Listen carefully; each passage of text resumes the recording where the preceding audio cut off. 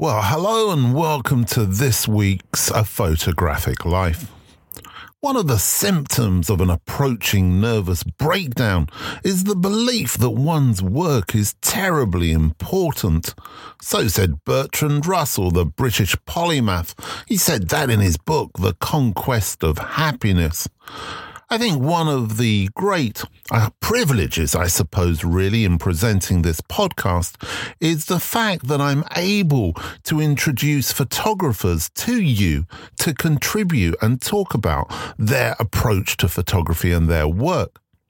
I'm very lucky also that within an academic sphere, I'm able to introduce photographers to students to talk about their work.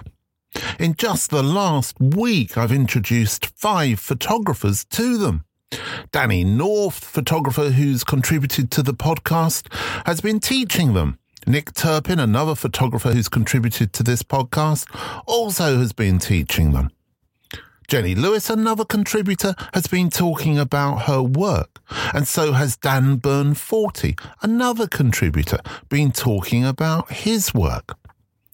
So for me, that's a privilege to sit down and watch a photographer showing their images and talking about how they were made and what the background was and how did they come to make that work.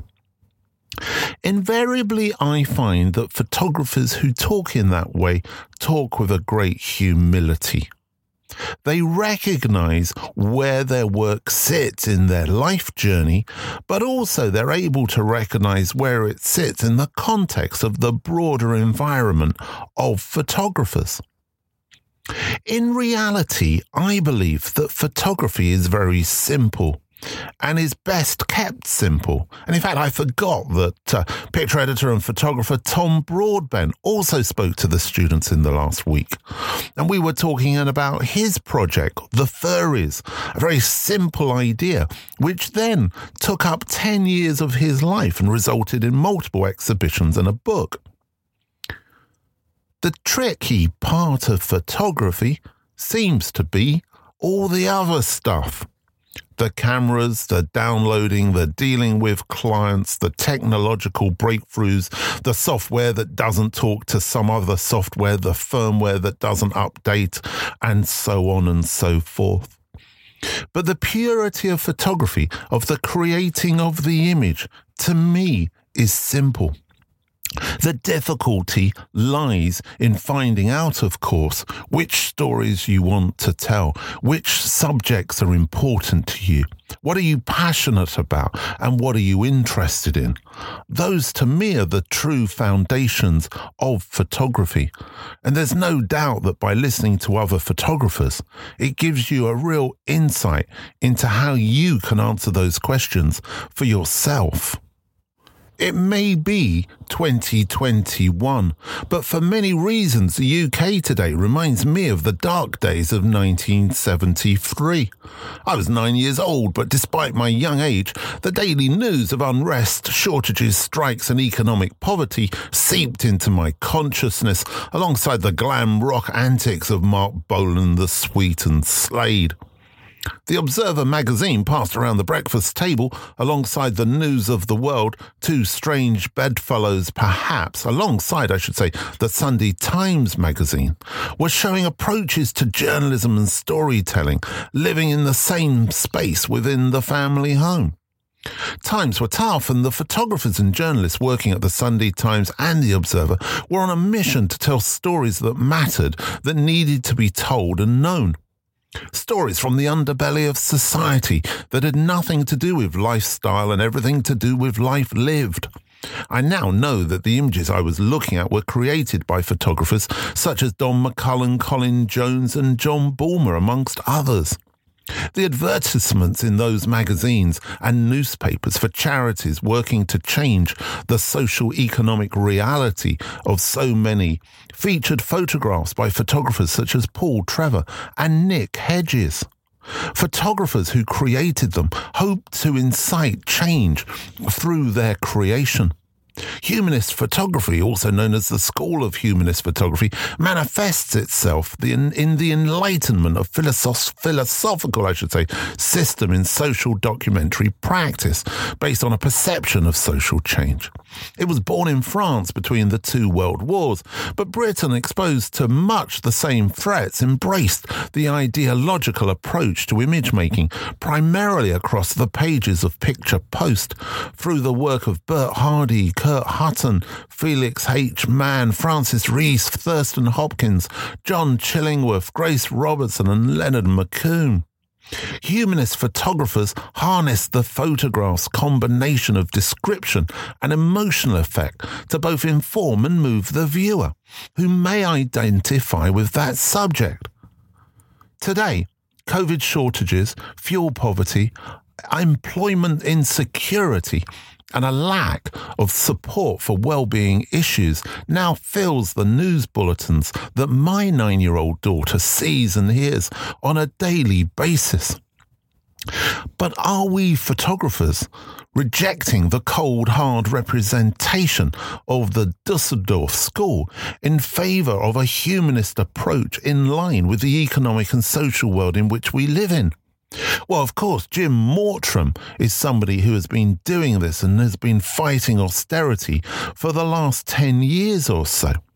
And there are other photographers out there that I'm seeing suddenly who are looking to make an emotional connection with their photography and are looking to seek political change through their work. For me, it's really important, and I really hope that we are experiencing a return of humanist photography. I think it's a new challenge. It's a challenge for photography and photographers, but it's really important for both to be of the time they're in and not of a time that's past. This week, we welcome to the podcast to explain in under 5 minutes what photography means to him, Richard Ansett, who's a social documentary portrait photographer based in London, whose heavily stylized individual studies and essays revolve around an empathy with disenfranchised communities informed by his own relationship to his sexuality and adoption from birth.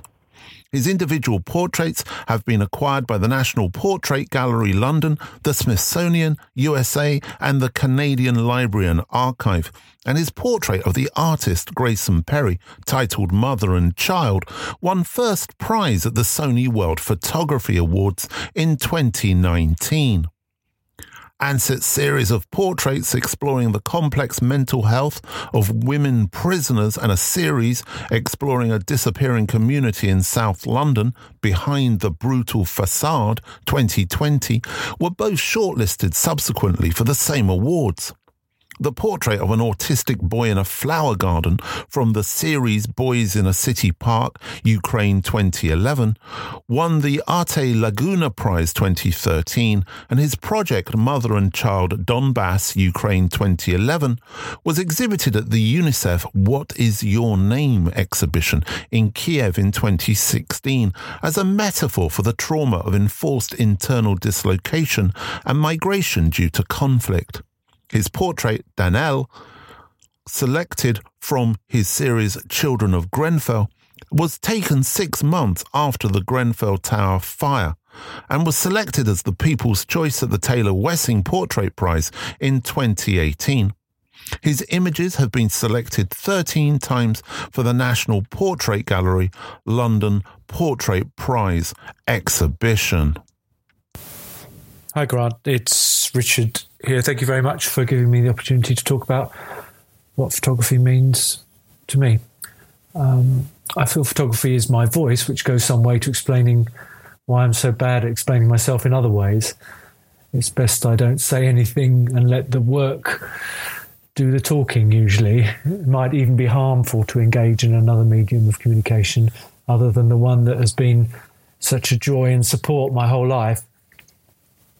The act of photographing someone rationalises the need in me to intimately connect to people that feels less possible otherwise.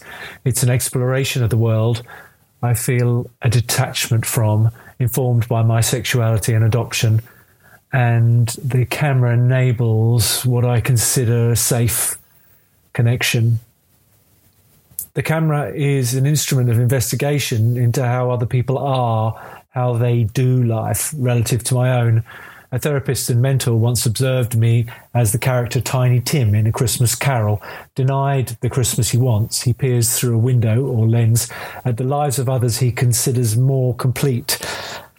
The camera enables my exploration of other lives in that moment that I celebrate as more complete, irrespective of the complexities of their lives, and I fantasize about the alternative reality that exists in parallel to my life, now where I understand the existential questions about my creation, my other life. As a traditional photographer, I am seeking a holy grail, that great image, recognizing it as an impossible quest, or as Jung explained, a horizon that remains distant no matter how much we approach it. My artist's gaze is triggered by young, struggling single mothers, projecting my need to know that alternative life, and old women that could be my mother now. Most of my work has the appearance of social documentary, and it accidentally does have an objective truth, but it is much infected by my search for my own answers. My subjects recognise my need for intimacy, and I am welcomed into their lives like a Trojan horse or a magpie in their nest. I am, for just a short period of time, confluent with them and deeply emotionally connected, enabled by, and all of us protected by, the layers of distance afforded by the camera. I document these moments randomly, completely consumed, and I relive the otherwise invisible connections like trophies or memento mori through an alternative, intimate exploration of the files back in the privacy of the studio. This visceral capture essentially informs what is defined as my artistic practice. The camera allows a level of emotional engagement that would otherwise be impossible. My work with flash affords a documentation of many unseen, complex emotional moments passed through during the sitting. The speed of the light records these interruptions in the timeline, and as photographs become detached, ambivalent objects of desire, and the relationship to traditional social documentary ends there. The flash, combined with very high-resolution digital capture, affords me an almost impertinent pixel-level scrutiny of my subjects. My relationship to the results are a re-evaluation beyond what Sontag called the immediate nostalgia of the capture, and I become the objective curator of my own work, which often requires great distance, and that can mean years. The portrait is a contract documented in the relationship between the subject and the artist, the act of which is a therapeutic tool for both of us. The action or the making itself includes the viewer's needs, although entirely different to my own. Increasingly, I'm aware of the value of the portrait process to the subject through the act of being seen having accepted the invitation to the process. I don't doubt that the pain of acceptance and rejection is alive and well in all working artists, and in that I feel a belonging of sorts. But I reserve my empathy mostly with my subjects, who are my tribe, and I hope their time with me and the results are of some value to them. Thank you, Richard, for your contribution this week, completely and utterly disproving his assertion at the beginning that he wasn't good about talking about his work. So often, there you go, that humility kicking in that I spoke about at the beginning of this episode. That felt a very eloquent response to the question there from Richard. And I have to say, it made me feel like going back to look at his work and really taking on board what he said there, and perhaps getting more understanding of the work, which I've seen previously. If you're not aware of his work, go to his website, have a look at his images. I think you'll feel the same as I do about that what he said today has actually brought more depth and more understanding and context to that work. I hope you agree. Also interesting, of course, that I started off this week talking about the idea of listening to photographers and the importance of that and the simplicity, in a sense, of what photography is. And I suppose in a way we can break it down to one word, and that one word is personal. The personal informs everything that we do. The stories we tell, as I spoke about previously, the subject areas we're interested in, and of course that voice. Lovely to hear him use the word empathy as well. Sometimes I see photography academics and critics being incredibly snooty and kind of condescending about two words in particular. One of them is empathy, and the other word is democratic.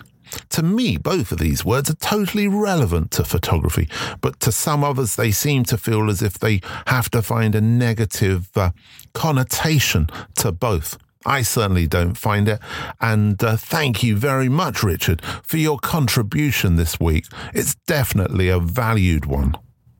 As well as our weekly podcast, it's that time of the year that I've been thinking about the Christmas and New Year's Eve specials.